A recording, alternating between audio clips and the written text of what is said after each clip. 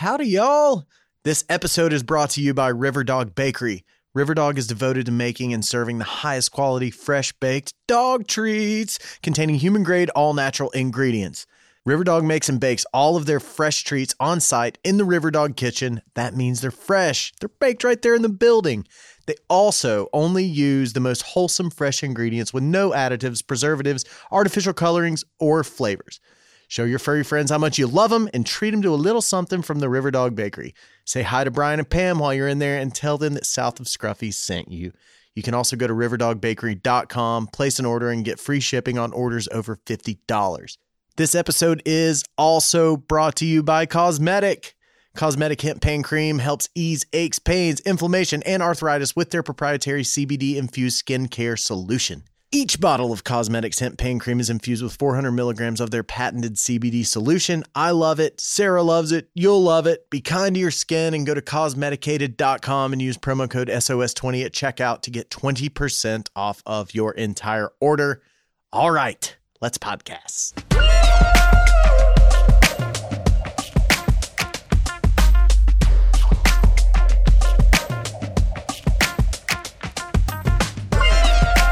Welcome into South of Scruffy Podcast. My name is Ben Fields. This is my podcast. I'm glad you're here. We're doing the damn thing. We do the thing here. I talk to my favorite artists and entertainers and musicians and movers and shakers and makers and takers. And I kind of have a bit of a legend on the show today. His name is Charlie Debevoise. Charlie founded North South Productions, which is a bit of a juggernaut in the cable television space. They've produced thousands of hours of television over the years. The last 21 years they've been around. He started it in the year 2000.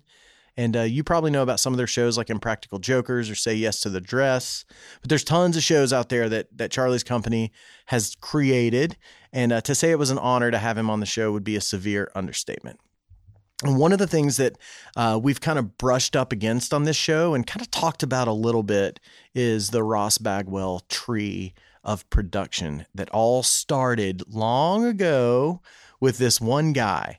And it's the reason that we have so much production here in town. It's the reason HGTV is here.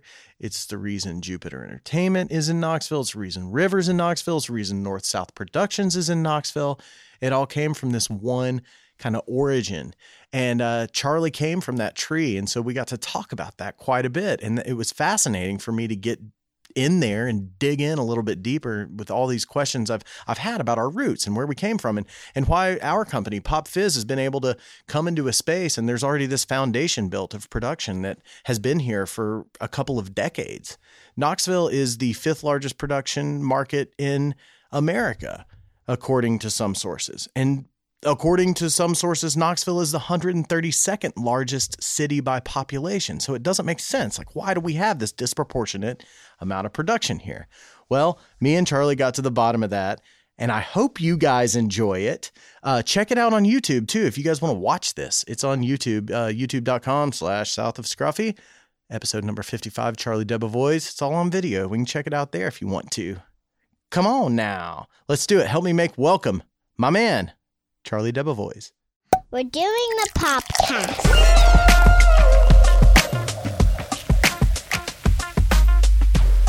Cord goes on the left, by the way, if you care. I don't know that it matters. Yeah, no, I really am not good at filtering myself, and I do tend to, go down certain rabbit holes that have to do with like current the political climate, which you may or may not want to include. I just actually, this morning wrote to a bunch of friends of mine who live in France, because I'm sure they're just, like freaking WTF, out. What's going on? Are we recording? Yeah. I said, this is the perfect coda. I mean, this interview is happening 2 days or after just a nightmare situation. And, sure. I think it's the perfect coda to, to a president, a malignant presidency that was enabled by, opportunistic politicians and opportunistic media. And, there's real grievances that we need to address. But just the election of Trump alone should have opened people's eyes to that, should have given people the motivation to say, oh my God, what have we wrought? This is a symptom of something really bad happening, and we need to help people. We need to deal with, income inequality, which is growing, and how all of these people have been left behind, and, the opioid crisis. I mean, let's just go through the list, and not, just sort of look down our noses at, and think of them as just, redneck yahoos in the flyover states. And that's one of the things that's been interesting in my life is I have split my time and spent so much of my time in two radically different places. I still have an office in New York City, and I have an office in Knoxville. And so, while I am, clearly a member of the media elite, and I was raised in a very, insulated world outside of New York City, being in Knoxville has really opened my eyes to another part of the United States, which I really value and enjoy. So it's been an interesting bifurcated life I've had. How did it happen that way? How did you end up? I mean, did you grow up in New York? I grew up in the Garden State of New Jersey. About an hour, a little bit more than an hour outside of New York, in this kind of rural, very beautiful little area. There's beautiful parts of New Jersey. Actually, not far from Bedminster, which is where Trump has his golf course. And I used to play hockey out at Far Hills, which is right around the corner from that golf course. So that's the world that I grew up in. And it was a bedroom community to New York. I ended up going to NYU. Did you do the Tisch thing? No, I didn't. I decided on a far more useful degree. I have a double major in French literature and philosophy, which my parents were thrilled about. Well, your last name sounds French. Yeah, but we're just American mutts. I mean, that family, Debevoise, was a family that settled in Brooklyn in the 1600s, and so we have a long history of. I call ourselves, we're part of the tribe of lawn people who've lived in New Jersey for a bunch of generations. Yeah, there's no Ellis Island to it. It was long before that, right? Long before, yeah. But we settled and chose mowing lawns as our primary source of entertainment. But yeah, so I grew up in that area and lived in New York.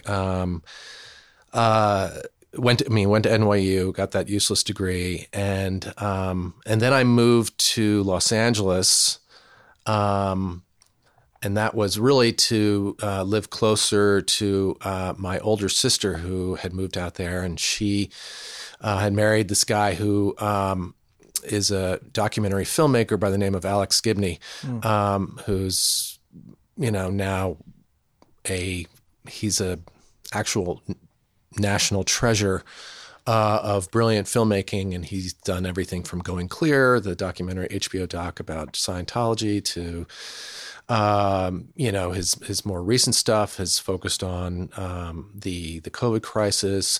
He's an amazing filmmaker. But anyway, so I went out to LA, ended up through pure serendipity, getting into the magazine business as a copy editor. In college, I'd worked as a proofreader at law firms to make money.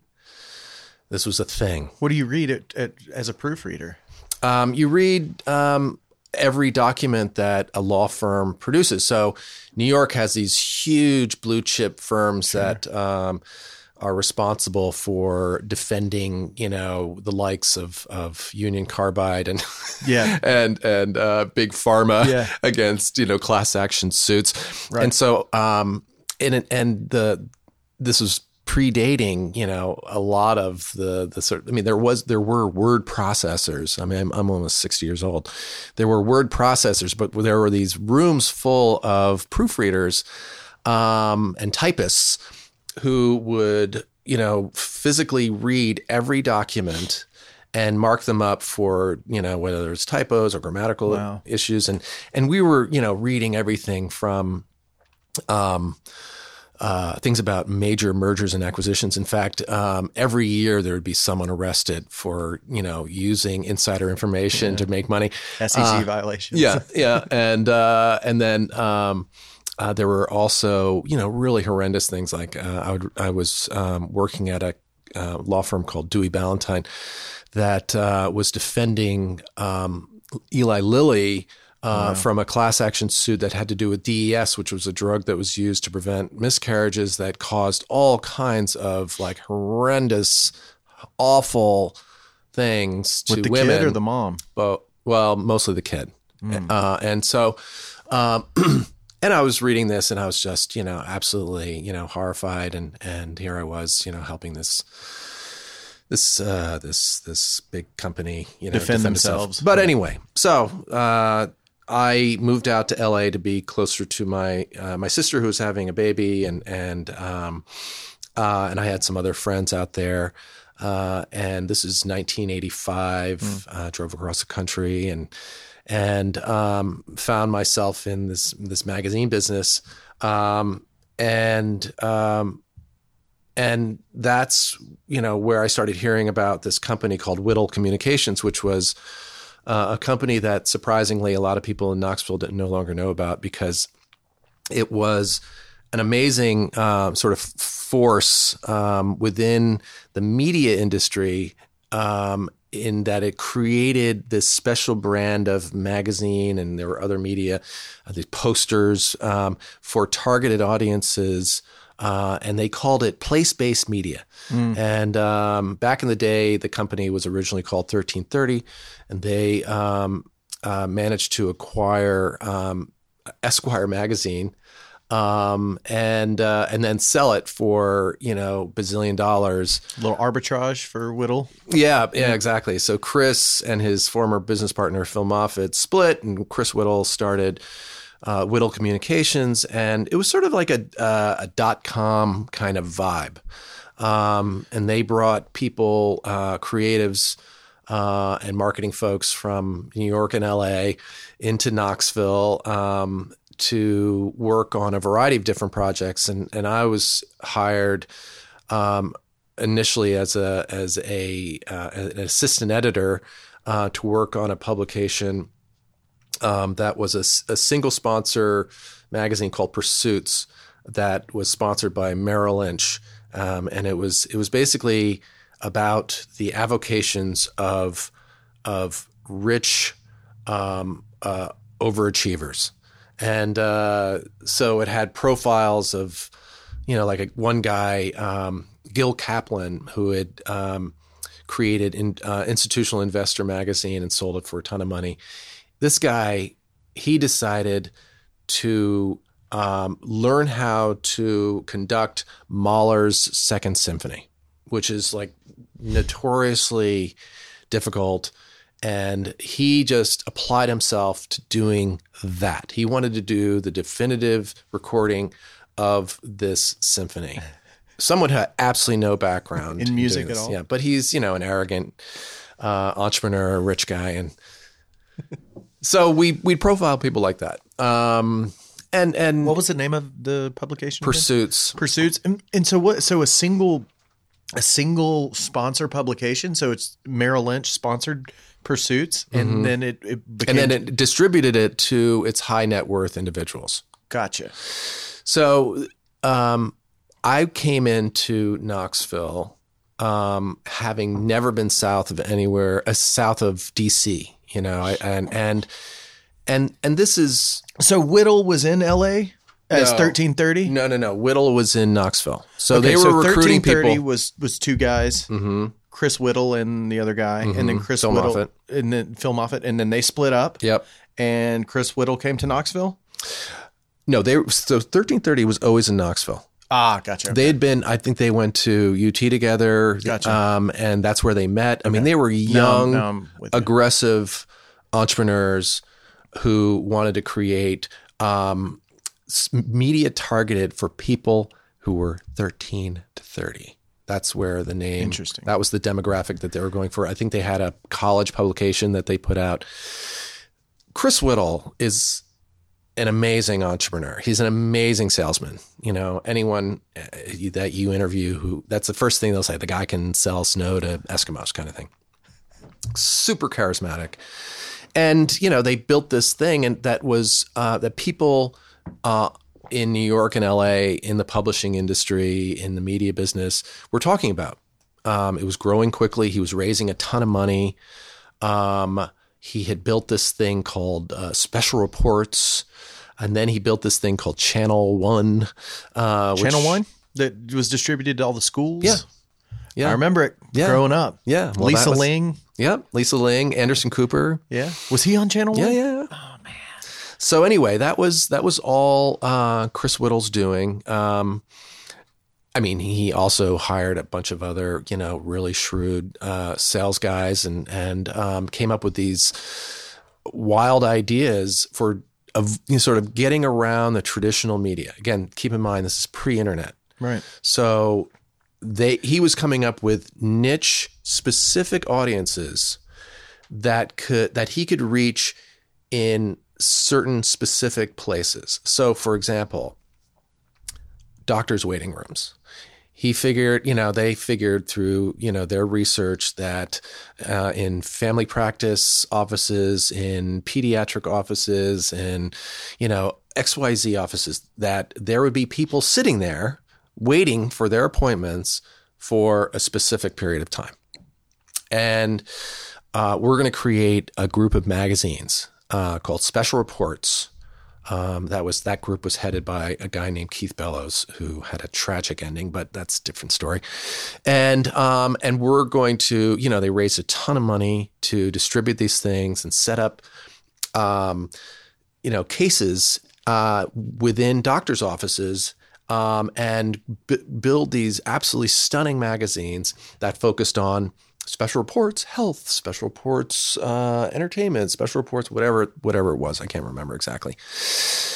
So it was called place-based media. Channel One is effectively the same thing. It's only that it's TV that's beamed in. So you've got this audience that is essentially, you know, imprisoned in their schools, in their seats, captive audience. And we're going to beam them something useful, which is 10 minutes of daily news. It was less than that because it was that would include, and this was sort of the Trojan horse issue, 2 minutes of ads, you know, into public schools. And they sold that into 8,000 schools. And that meant wiring these schools with, you know, putting a television in every classroom. Yeah. And that was one of the selling points to these schools that were having budgetary issues. You know, they were going to get themselves their own, you know, TV system that they could pump their own programming into. Right. And so Whittle did the infrastructure and all that kind of stuff? Everything. Installation? And that was the field department was really, they were sort of the unsung heroes of this world because, you know, Chris and his marketing guys could sell you know, these brilliant ideas to marketers, and they would sell them into, you know, like for the high schools, it would be like Clearasil and be Axe body spray now. Yeah, exactly. It's whatever, you know, for the poor sort of captive audience kids that they were selling to. Yeah, I mean, so the company was growing leaps and bounds, but it was also, you know, there was a huge amount of sort of hubris and miscalculation about spending, and so people don't realize that the court building downtown, that big beautiful brick court building, was the Whittle headquarters before it became the court building. And I'd read at the, you know, sort of as we were spiraling into oblivion, I was still working there. I'd read a quote the sort of the notion of hubris before nemesis. Hubris. Someone had said that building an atrium building was always a sign that a company was going to go under. Oh yeah. And this, to a certain extent, was that big gorgeous building that it's beautiful. It's stunning. Yeah. And I had a big beautiful office that, How many people worked there? At its peak, I think it was about 1,000 folks. Not downtown. I Right. mean, we like Channel One was produced by David Newman and his team. Was that in DC? No, that was L.A. Was it LA? Really? It was L.A., but they had offices in D.C. and Wow. New York and So then Whittle started as Just Print, Just Print. and then was Channel One and Channel One News and all that kind of stuff. Was that the early days, the infancy of moving into other mediums? So this was happening, in Knoxville, and I was working with my boss, Tom Lombardo, who's this incredibly wonderful guy who now really works as a poet. I mean, he ran a huge department within Whittle.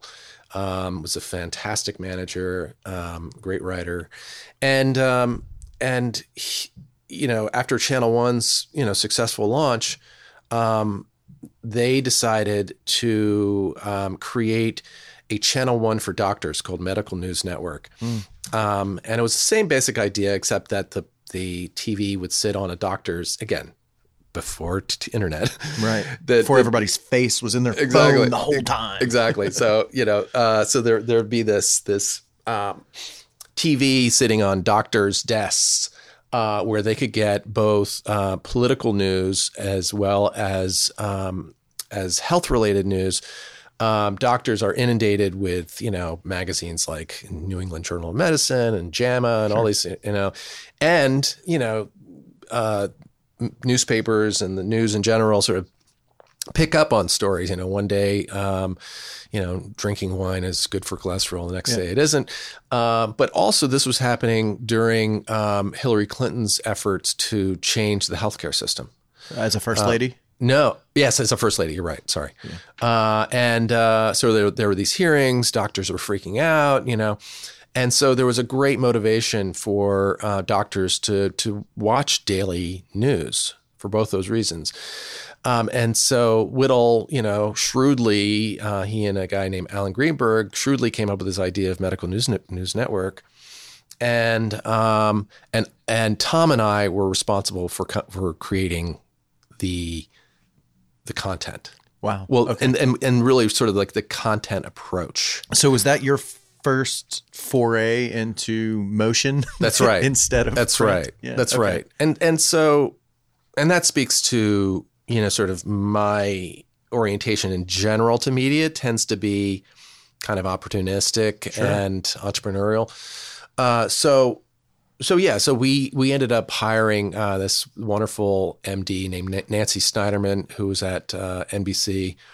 And we worked with her to create the pilot. And then we marketed this to drug companies because they were, going to be targeting their advertisers. Yeah. And so we raised $100 million. Wow. And traveled around the world. At one point, I was going to be moving to London to launch Medical News Network International. Wow. And then it all just sort of fell apart. This sort of house of cards. Whittle was hemorrhaging money, and the launches weren't, bringing in. It's this sort of classic business mistakes. Did Medical News Network ever happen? It did as Beyond the pilot? there was a 5,000 doctor beta effort. Okay. So you guys had, and this is in the early 90s. I had an AOL account, Yeah. Dial up. So you guys were putting these televisions on doctors' desks? But the key was also more Trojan horses here.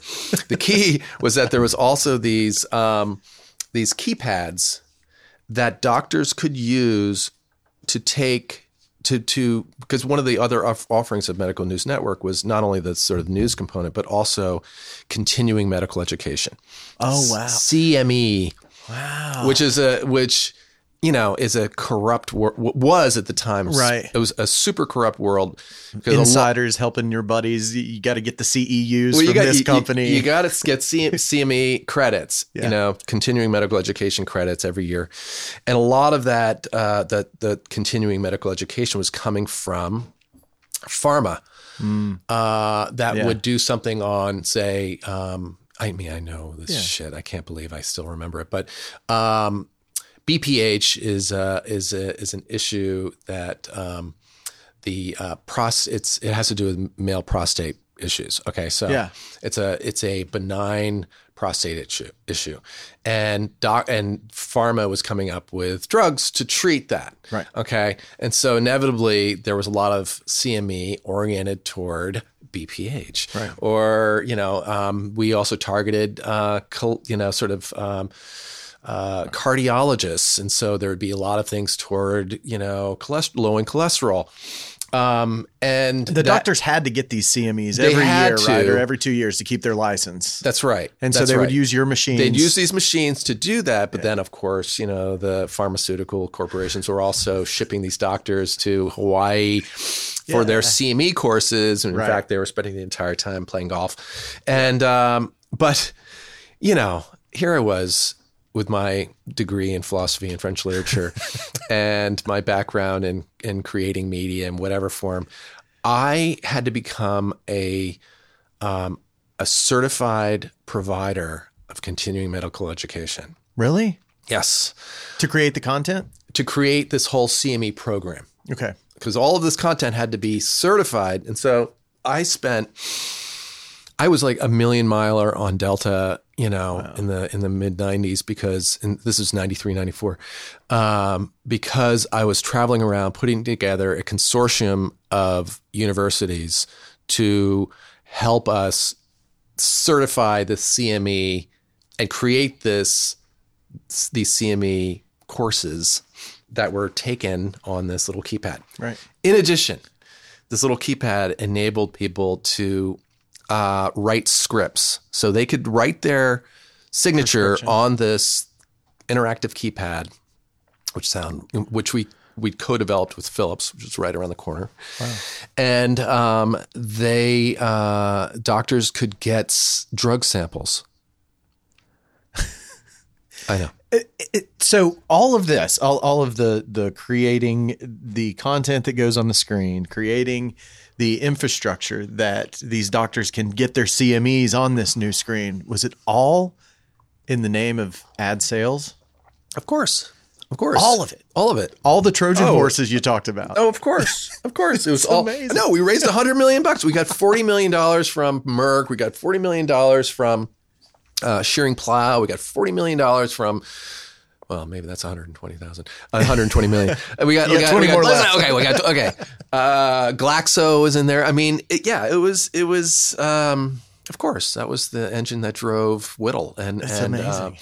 That drives everything. Fox News. I mean, we're all shameless in our pursuits. Well, it's interesting because the way to get the fight for eyeballs was more lopsided back then. It seemed like it's on the television. That's where it is. If you're watching a commercial, Now there's a lot of different ways to get it. That's right. There were very few gatekeepers at the time. So you guys were being innovative and entrepreneurial in a way that you were creating a new platform for people to get the eyeballs on it.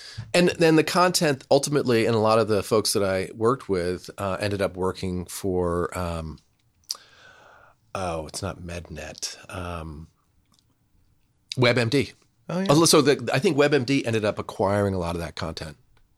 Really? All the because there was courses, you guys created that never really got deployed. That's right. Yeah. And I don't know. I mean, it was liquidated when Whittle went away. Well, then also Alan Greenberg, who was just this brilliant. Oh my God, seeing that guy sell. There was this and feel free to rein me in here. No, we had to go. Tom Lombardo and I had to go to France to sell Medical News Network to Merck International. Merck is, huge pharmaceutical corporation. And we were going into, enemy territory. These people didn't want anything to do with Medical News Network. And so, we had Tom and I had put together our creative pitch. And Alan Greenberg and his team were doing the marketing pitch.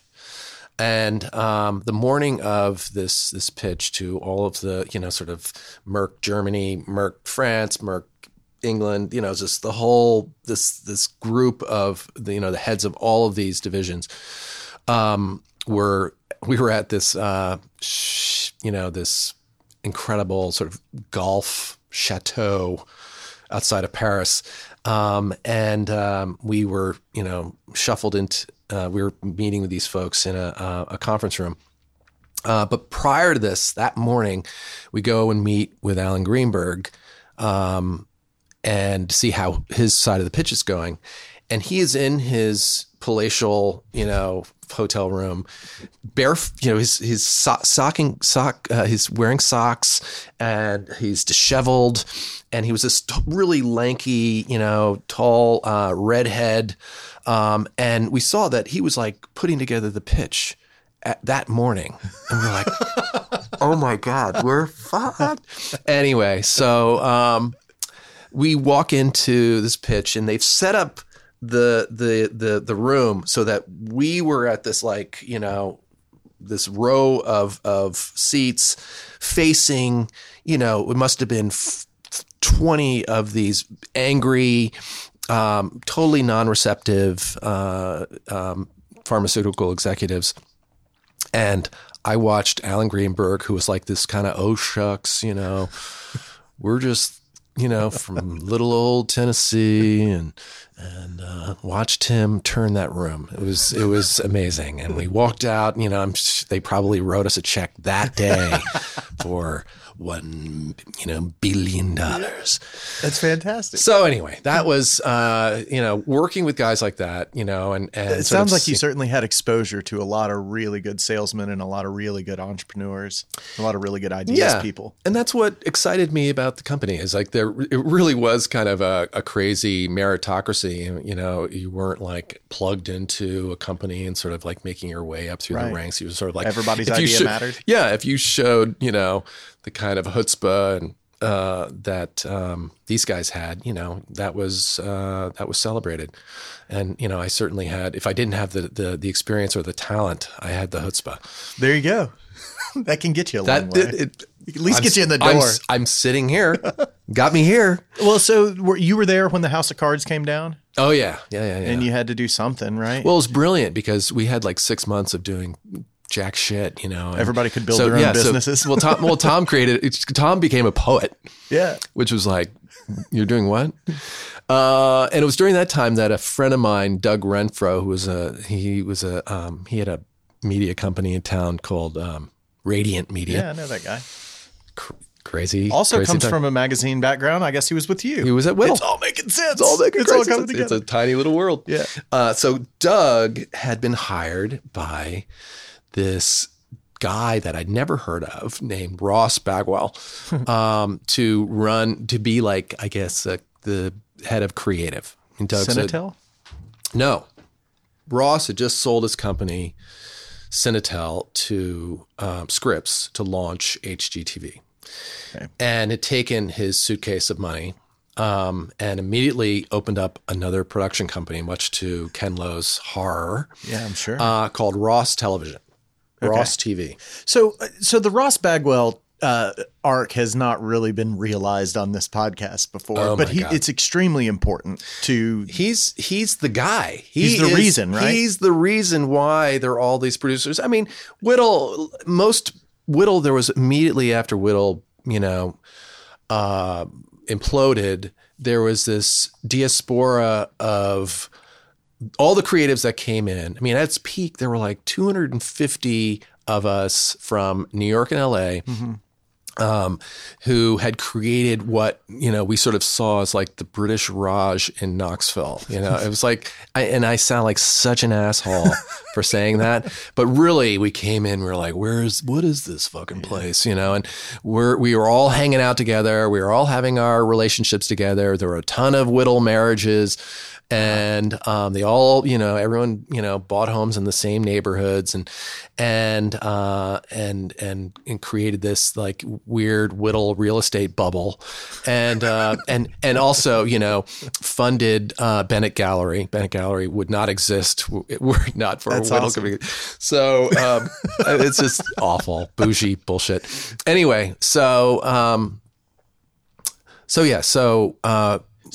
was all happening while Ross Bagwell was creating his factory for the early days of cable. So the early days of cable, Ross Bagwell figured out needed a shitload of programming to fill black. There's all this airtime and they didn't have a ton of money. And so Ross, in his shrewd way, moved from he had an ad agency. He created this production company with, some other local folks and his son Ross. And it was called Cinetel. Hired a brilliant marketing kid named Stephen Land. And they started selling shows to, some of Ross's friends who had just started TNN. And out of Nashville.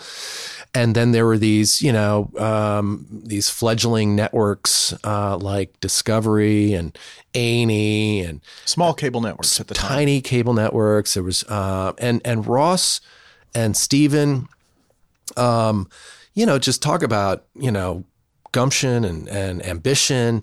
They started just selling. And brilliantly, Ross held on to much of the rights to these shows. He owned them because he'd go in and say, I'll finance them. Right. And knew even for these networks that he was creating the programming for. Yeah. He would pay Discovery, TLC, it's all this like daytime, stuff that he was doing, like home makeover stuff,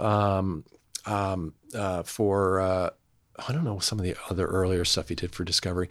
But why Knoxville? Why just because of this one guy, Ross Bagwell? So Ross. I mean, you really need to get Stephen Land in here, but because I'd love to. Ross had gone to New York. He was born and raised in McMinnville, outside of Knoxville. McMinnville, and from a not like a working class family, and he one day saw a television. And this is, Ross mythologizing. He one day saw a television at a gas station and he's like, I have to do that. And so he packed up his family, Sue Bagwell, and I think they already had, if not Junior, which is what they used to call Ross Jr., but also D, who's a Haslam, D. Haslam. They packed up and moved to New York, where he was a page at NBC. Wow. And from there, he worked with the amazing folks there. He worked at he was an associate producer on Howdy Doody. Really? So he worked his way up a little bit. Worked his way the up. page desk. That's right. Yeah. And then he his wife Sue, whose family's from here, was like, get me back to Knoxville or I'm going to leave you. And so of course he would never, that he wouldn't allow that. So he moved back to Knoxville and he started an ad agency in Knoxville. So Cinetel was an ad agency, not just I don't think a production he called company? it Cinetel. It was an ad agency prior. And then he started doing an in-house kind of production arm, and it just kind of became Cinetel. One thing led to another. And he really just sort of figured out that, he used to have all kinds of wonderfully inspiring quotes from Ross Bagwell, the Ross Bagwell aphorisms. One was, don't fall in love with it. And the other one was flush it. Really? Yeah, because it was just like, this is just, no, it was just stuff. It was just stuff to put on the air. I was like, this is not, you know, it wasn't art. It was TV stuff to fill the air times of these cable networks. And I heard that he affectionately referred to Cinetel as the Kmart of he didn't give of cable television. And that was before Kmart had such a good reputation. No, he had the Club Dance, which was this. Yeah. I mean, he started selling stuff, swag, just selling crap at club, because they had, hundreds of people come to Cinetel, to their studio to do their, line dancing, and that he was filming and just cranking out, gobs and gobs and gobs of TV for TNN. And he would set up a booth and sell crap. And he was like, if I could get $1 from every one of these, he had absolutely no compunction, no respect for, the people who were watching this stuff, Right. Like he used to say, it was like, I sell this crap. I don't buy it. That was his attitude. I mean, he was, and he was an incredible self-made man, and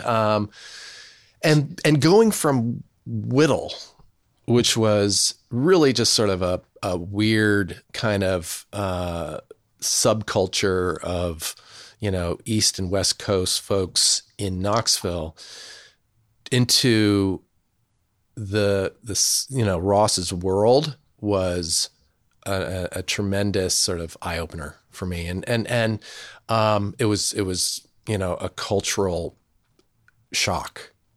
Because Ross really sort of had created this very strange world, and his son, Ross Jr., who was, sort of a tragic figure, was, sort of it was, I don't know if I want to go into too much detail, but it was strange. It was a really strange little world. So your time coming together with Ross Bagwell was after the acquisition by HGTV. Ken Lowe had moved HGTV to Knoxville, I guess. No, it did not exist. It didn't exist. No, he created it here. But Scripps was in Cincinnati, right? Scripps was in Cincinnati. And then they moved it down here more as a print outfit, right? Or a radio outfit.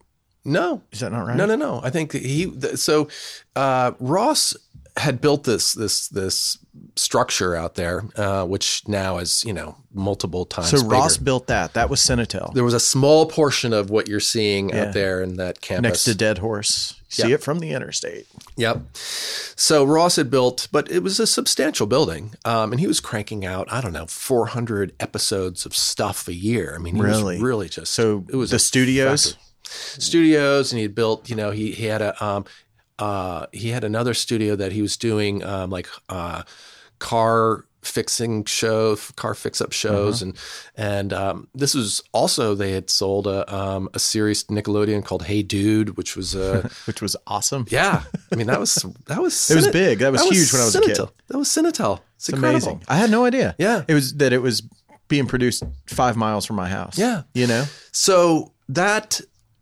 He built that thing, and people started noticing it. So I think at one point, I guess he'd put the word out that he was available for sale, and HBO at one point was interested. There were other companies that were interested, and Scripps ended up buying it for a lot of money, and that included their library and their structure, and that was to launch HGTV, which was Ken's brainchild. So they purchased all the infrastructure to create their own network. That's right. That's right. And they hired Burton Jablin and Ed Spray and Ken had a boss named Frank Gardner, was an amazing guy.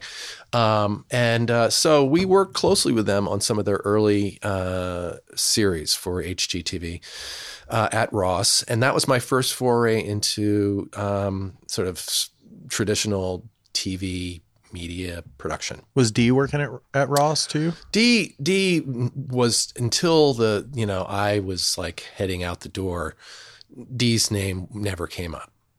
She wasn't in the business. No. Okay. No. She'd been involved in like helping, sort of choose furniture. Yeah. things like that. A designer. She was a designer. Okay. So you left Ross TV. What year are we at now? So after 3 years of Ross and 6 years of Whittle, I'd now been in Knoxville for 9 years, and I was really sort of desperate to get back to my people in New York. Yeah. And that's how I sort of You lived a saw it. 30-year life in this town you never even knew existed. Yeah, no. So I met my wife at Whittle and my then wife at Whittle and had a baby, Simon, who was 2 at this point. And I just, I went into Ross and I said, I got to get back to New York. I'm out of here.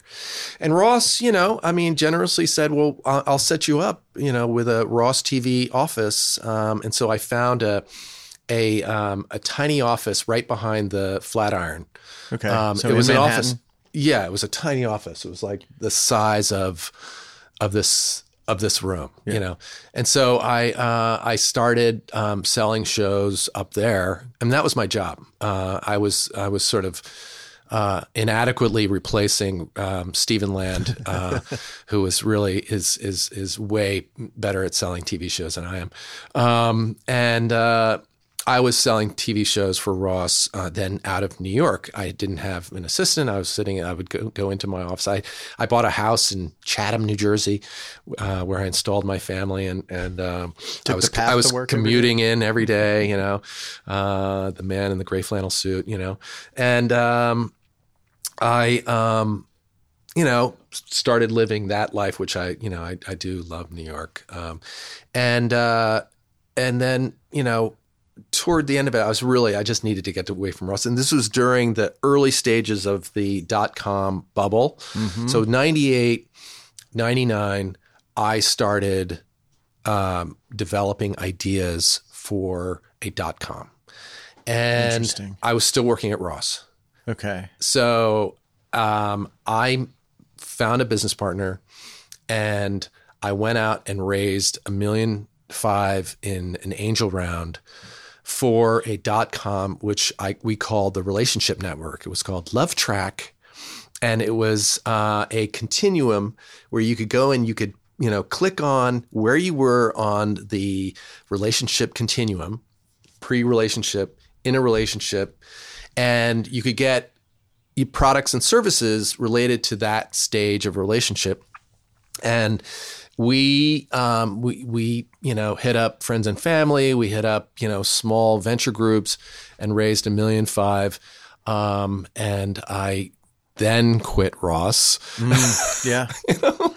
That's good. You need to know where you land where you're going to land before you jump. Well, this was kind of, shameless. I at one point I had, I think 11 people working for me in this tiny office at Ross, and Ross would call and I would tell everyone to shh.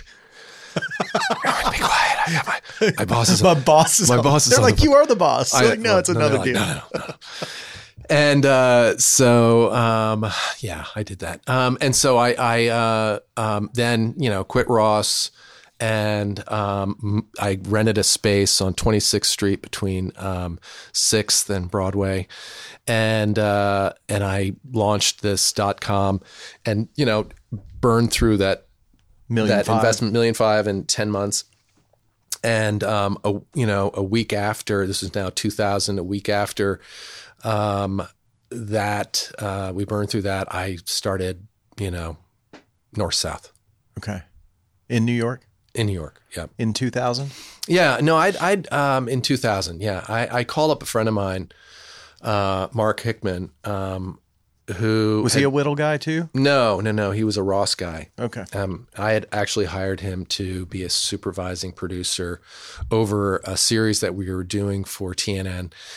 And, I saw how hard he worked, and he was just, he was a great producer, and he'd worked at a small ad agency called Roland Productions. Old Tommy Roland. So he came from Roland to you? Roland to Ross. And then he, and so I was up in New York, my orientation in this world and media world and TV production is more toward development and selling than it is toward production, and the sort of the nuts and bolts of production. So, Mark, had a lot more experience in that. He was also more sort of an operations guy. So I called him. I said, hey, you want to sort of leave Ross and start a company together, which we did. We didn't have a name yet, but we were like, well, what do we call this thing? And North South kind of made a lot of sense. You're up there because Mark was down here. And I was up there. I was the as Ross used to call people who lived north of the Macon Dixon line, fucking Yankees. I like Ross it. Bagwell, fucking Yankees. And so I was a fucking Yankee, and Mark was down here. And Mark really wasn't fully committed to doing that, but we did it anyway. And wasn't committed to doing the company with you? Yeah. Really? And so the first year though, we sold 5 hours to the Travel Channel about Miami. Nice. And so we went down to Miami in January and February, and I was like, what is this place? I could do this. I love this place. People are so beautiful. So we sold those 5 hours to a friend of ours at Travel Channel, Doug DePriest. And then the next year, we sold 11 hours on the Caribbean, spent 3 months traveling around the Caribbean. That was year 2 of North South.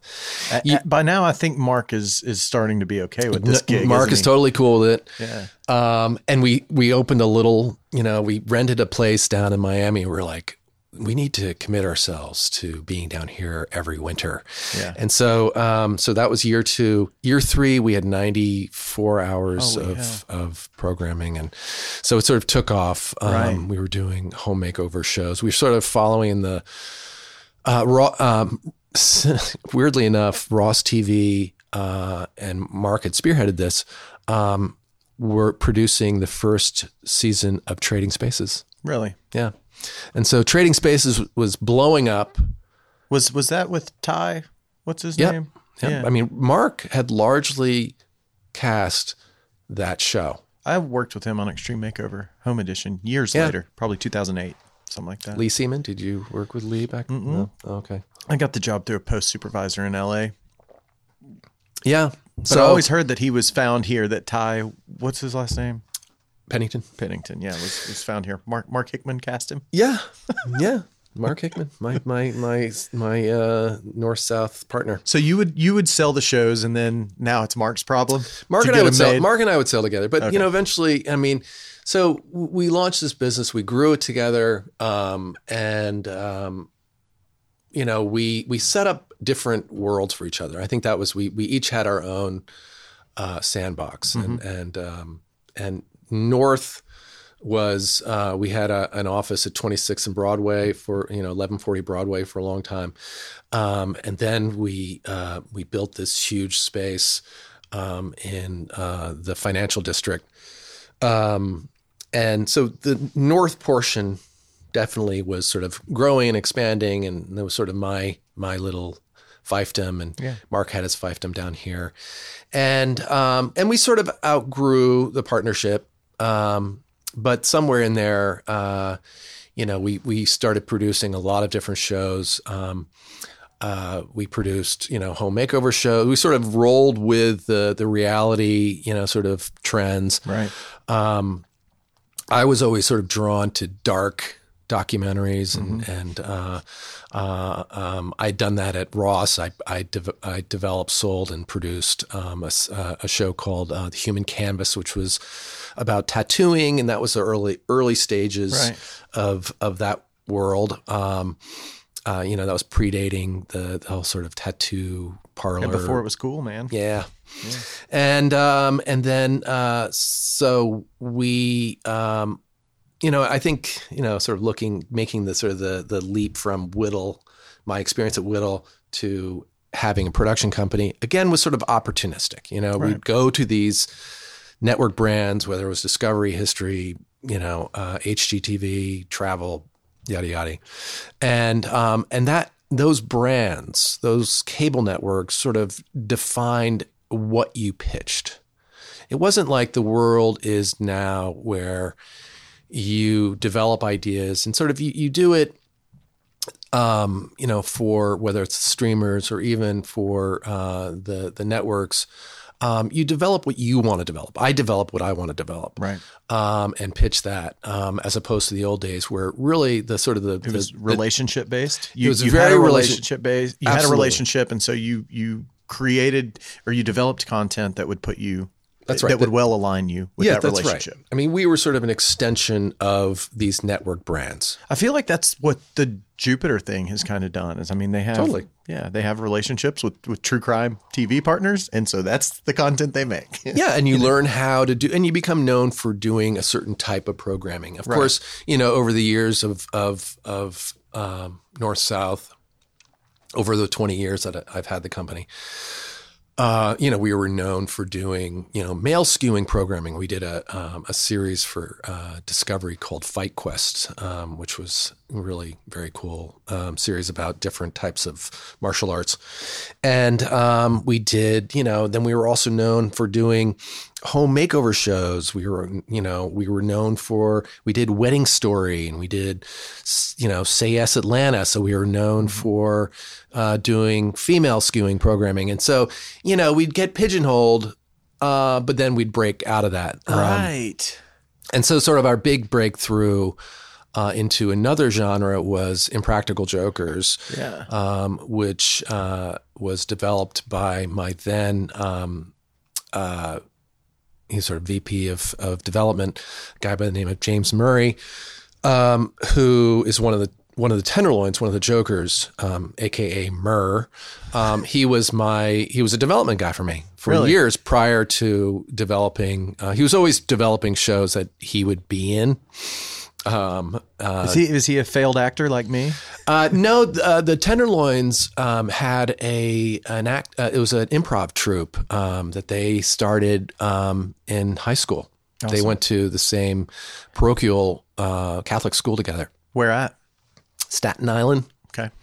Their story is pretty, that's pretty, people who are fans of the Jokers know their backstory pretty well. Is that the biggest boon you guys have kind of had? Seeing that show become really sort of it's, as we like to say in the business, a genre buster. There's really no other comedic hidden camera show that's done as well. And the guys themselves have become, huge celebrities. They're not Brad Pitt, but they have a massive national following. It's huge. We have this joke at Pop Fizz. We always love when we're watching Impractical Jokers because that means we're traveling and it's on in every single hotel room right before dinner. On the Impractical Jokers network, aka True TV. Yes. Oh, it's unreal. It's amazing. I know. And that's got to. Is that their biggest show? Oh, it was the show that got them on the map. True was, they were doing stuff like, what was that tow truck show? Ice Road Truckers? No. That was history. They had some really, really shitty reality series, and that were, like Hardcore Pawn. And they were just basically ripping off formats, from other, like Pawn Stars became Hardcore Pawn, which is basically just like a cheapened version of Pawn Stars. That, sort of served them. And then, Marissa Ronca, who was she was head of development at that time. She, met with the guys and heard the pitch, fell in love with it. And to their credit, Marissa, and her boss, really rolled the dice on this show and sank I remember hearing, $16 million in promo on this unknown series that, in its first season took off. How many seasons are you now? We're producing our 9th season right now. 900s already. Seems like it's like, I don't know, man. Seems like yesterday the show came out. So, hidden camera shows, is that a genre? I mean, I remember Punk'd, you know, that was kind of a thing that did really well when Ashton Kutcher brought that thing out. I think it's not like,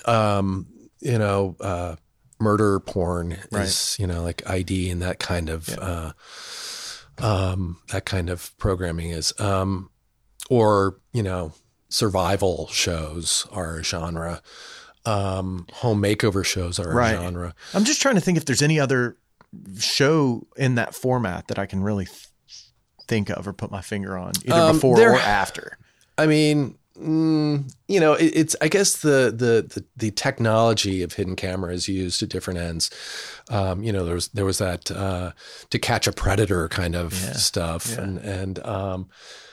so you're right. I mean, people came to us with the success of Jokers. Everyone wanted their Jokers. I mean, and this is how the lemming aspect of our industry, which the people are just like, let's do that. We want that. Yeah.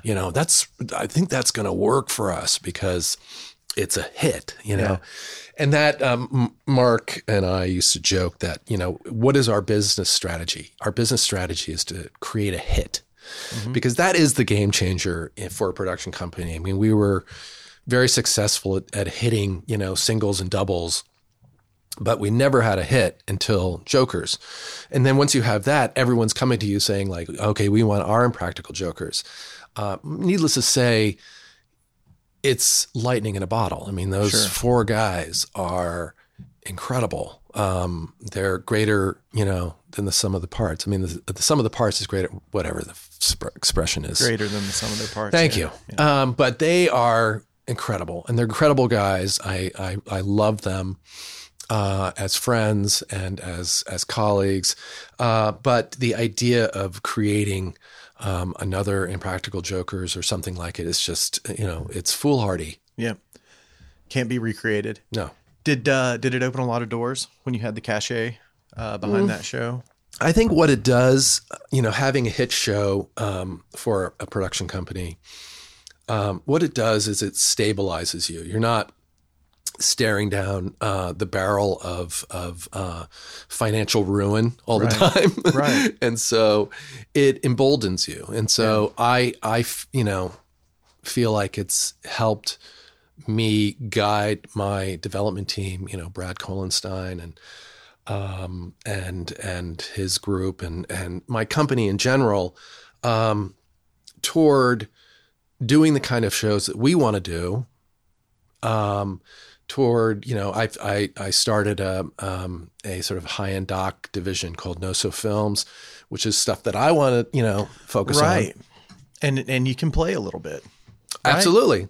Because now I'm looking at, typically come January, I'd be looking at my cash flow drying up in June, say, if I'm lucky, know, your runways. And so I'm just like, shorter. Oh yeah, no. And that goes, the how long it takes to develop a TV show, and to get it on the air and get through the whole bullshit, development process to, it's years, right? It is. Oh, it's crazy. We've got a show. In fact, we developed a show that our friends at Pop Fizz came to us with Lil Jon. Yeah, I shot part of the pilot. Oh, that's great. Yeah. So in Atlanta with Anitra. And that's been a year and a half in the making. It was the sizzle we shot, not the pilot. Yeah. But yeah, that was at least a year. It was a year and a half ago. Crazy. Yeah, it's nuts. So, it just takes forever and having, especially, and it's getting worse and worse. And so unless you have that kind of financial stability as a company, it's very hard. I don't recommend anyone start a production company right now. Yeah. Or ever. Yeah. But on the flip side of that, one of your Tenderloin guys can get Me Too'd and the whole thing comes down. Shh. Oh right? My God. I can't believe you just said that. But I'm just, oh my God. I'm just saying, as hard as it is to build, like you're subject to cancel culture now. Yep. Which is scary. That's one of the weird benefits of having a show that's completely apolitical. And the guys are completely apolitical. Good. They're just not. They if I was hosting a show, I'd be I'd be fucked. I know, me too. I mean, couldn't go out in public.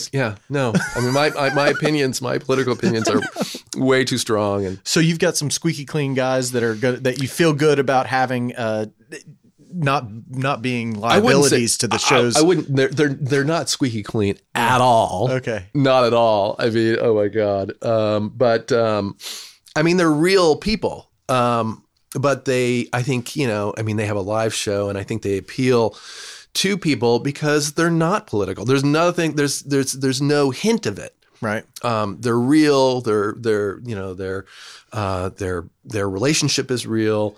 They're funny as shit. But there's nothing, people can escape from the political maelstrom that we live in to Impractical Jokers and just sort of live there. It's awesome. Well, what's coming up? We have a limited series about a tantric sex cult. Always a good That combination is, of things, right? We were talking about Rebecca Ridner that came over. That was on the podcast. Is she in a tantric sex cult? No, it was just a regular cult. But people ate that episode up, man. I'm still getting. People love cults. No, I love Rebecca, and if you're listening to this, Rebecca, I can tell you're cult prone. She's impervious to cults now. We'll see about that. Anyway, but we have that. We have another pitch that's going out that is about unsolved trans murders. That's called The Names, which is really powerful. Wow. That's Noso Films. We're also that sounds like the darker stuff you were talking about that you gravitate towards. It is. We also have several great projects with our friends at HGTV. Great. On the other end of the, from the sublime to the ridiculous, the other end of the cultural spectrum. Sure. What else? And then we have another series. We have a bunch of stuff that sort of spins off of Jokers. And I know I'm spacing out a bunch of things, but it takes the shotgun method.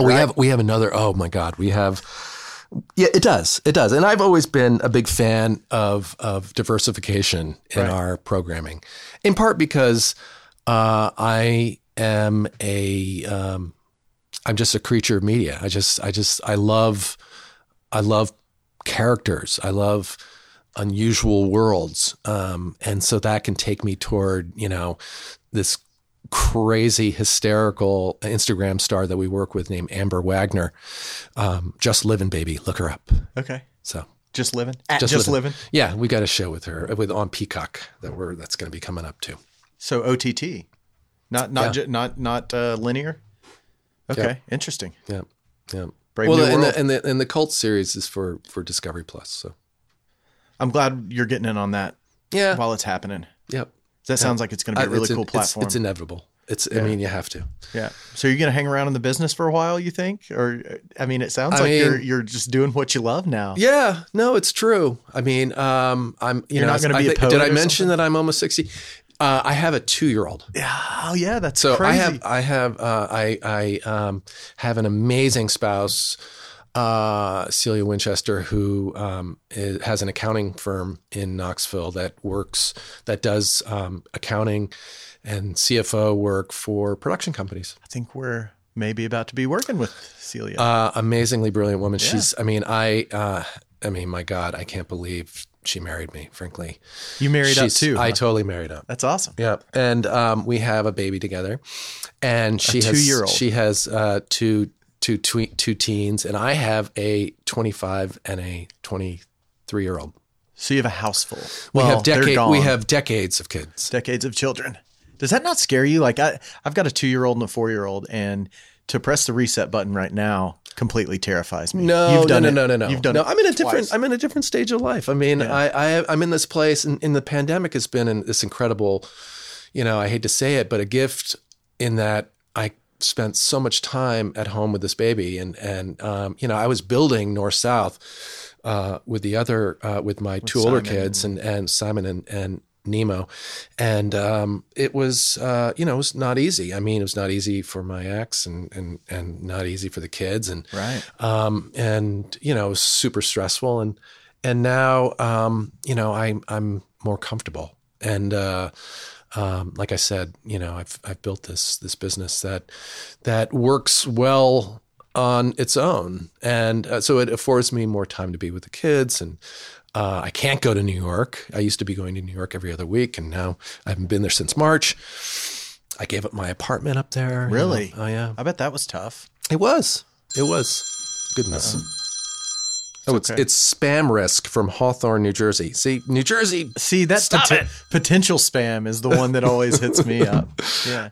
It's been really amazing being with this baby and how much the other kids love the baby. And that's great. And I also mountain bike constantly. I noticed you had a rack on your car of some sort. I didn't know if it was skis or a mountain bike. I couldn't tell. It was. I mountain bike several times a week. It's awesome. Knoxville. I've heard we've got some good stuff. Incredible stuff. Yeah. Yeah. So that's where a lot of my my risk tendencies are now toward that kind of self-harm. Yeah. Not so much financial self-harm, but physical self-harm. I was also developing a show. This was at the same time. This predated Jersey Shore,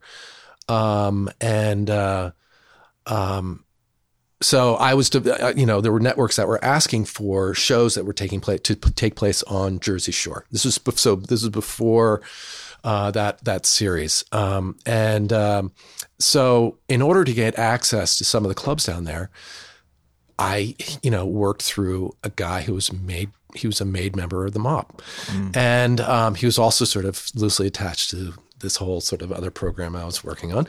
And so I visited, I drove along the Jersey Shore with a made guy, going to different clubs trying to get access. We didn't, but it was another, and there was a side tale, having to do with this guy that was in the car with me, whose father side tale? Somebody was following you? No, I'm sorry. There's a tangent to this story involving this made guy who, when we visited one town along the Jersey Shore, we went and talked to someone. He went in, he had to go in by himself because the guy he was talking to, his father had been killed by by this made guy's father. So and his father was away, quote unquote, for that purpose, for that reason. Wow. Oh no, it's just crazy. And this was during this period where my business partner was just like, will you stop? What's your problem? Why are you working with this element? And, what is it doing for you? And I was like, I don't know. I think maybe I should just mountain bike. It sounds like you've been put in some pretty tough situations or some pretty scary situations in the name of television. I know. But and I should have just stuck with like making home makeover shows what was the one I worked on? The first one right after I got out of school. I came to Knoxville, and you guys were filming an episode of something here. It was a pageant show. Oh yeah. Little Miss Perfect. Little Miss Perfect. Yeah. How'd that one do? That show did well. We did 40 episodes of it. Wow. I mean, it was great. I liked it a lot more than Toddlers and Tiaras. Yeah. I mean, this world that I'm in, it really does. It's incestuous, and that's why you see a lot of the same types of shows because the Lemmings you mentioned. Yeah, I mean, we predated Toddlers and Tiaras when Toddlers and Tiaras did a lot better, and that was produced by some friends of mine out of L.A. Any hard feelings when stuff like that happens? When they take a format similar, idea? Because we've benefited from that as well. I mean, Good. It builds a genre that you have a back catalog for. I mean, we produced a show called In a Fix. We did 90 episodes, hour-long episodes of a home makeover show for TLC that I still love. That was virtual ripoff of another show, and the network came to us, and we were like, okay, yeah. We'll do it. Everybody does it. Why not? But that again, back to, producing something like Impractical Jokers, which really is one of the few examples of a labor of love, a show that has such goodwill, that is an incredible. I mean, the number of stories I get of people who, you know, have an ailing child who loves the show. And right. they, you know, I have people, you know, friends of mine, network executives call me and say, hey, my son's bar mitzvah is coming up. And, you know, could you get, you know, Joe to do something, and I'll do, and I'll, you know, I'll get Joe to send me, you know, you know, some, you know, little message to little Johnny who's having his bar mitzvah. That is cool to have something that you love, something that the people love, something that you enjoy working on. That has done wonders for my company, you know. And, you know, exactly. Yeah. And it almost, I don't know if it completely combats the we're whores gentlemen mentality, but it is Ross. A nice. Well, Ross, I mean, I cut my teeth with a guy who really was just, you know, he just wanted to make money. He didn't give a shit. And that my background, because, you know, I do consider myself a weird blend of entrepreneur and creative. You know, I managed to create a company that does value creativity, and yet also survives. That's all you can ask for. Yeah. Anything else, Charlie? I mean, we could sit here for hours. But I know. Did we miss anything?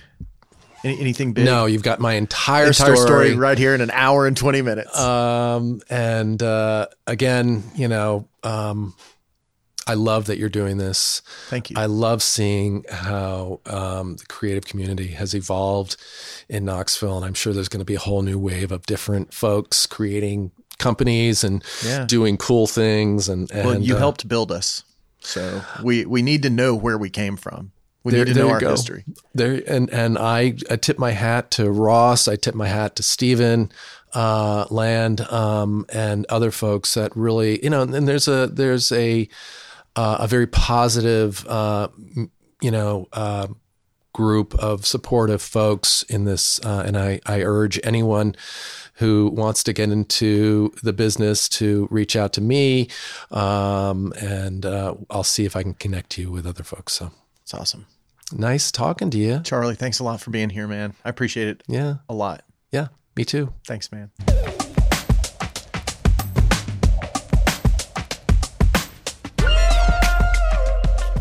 Well, how about that?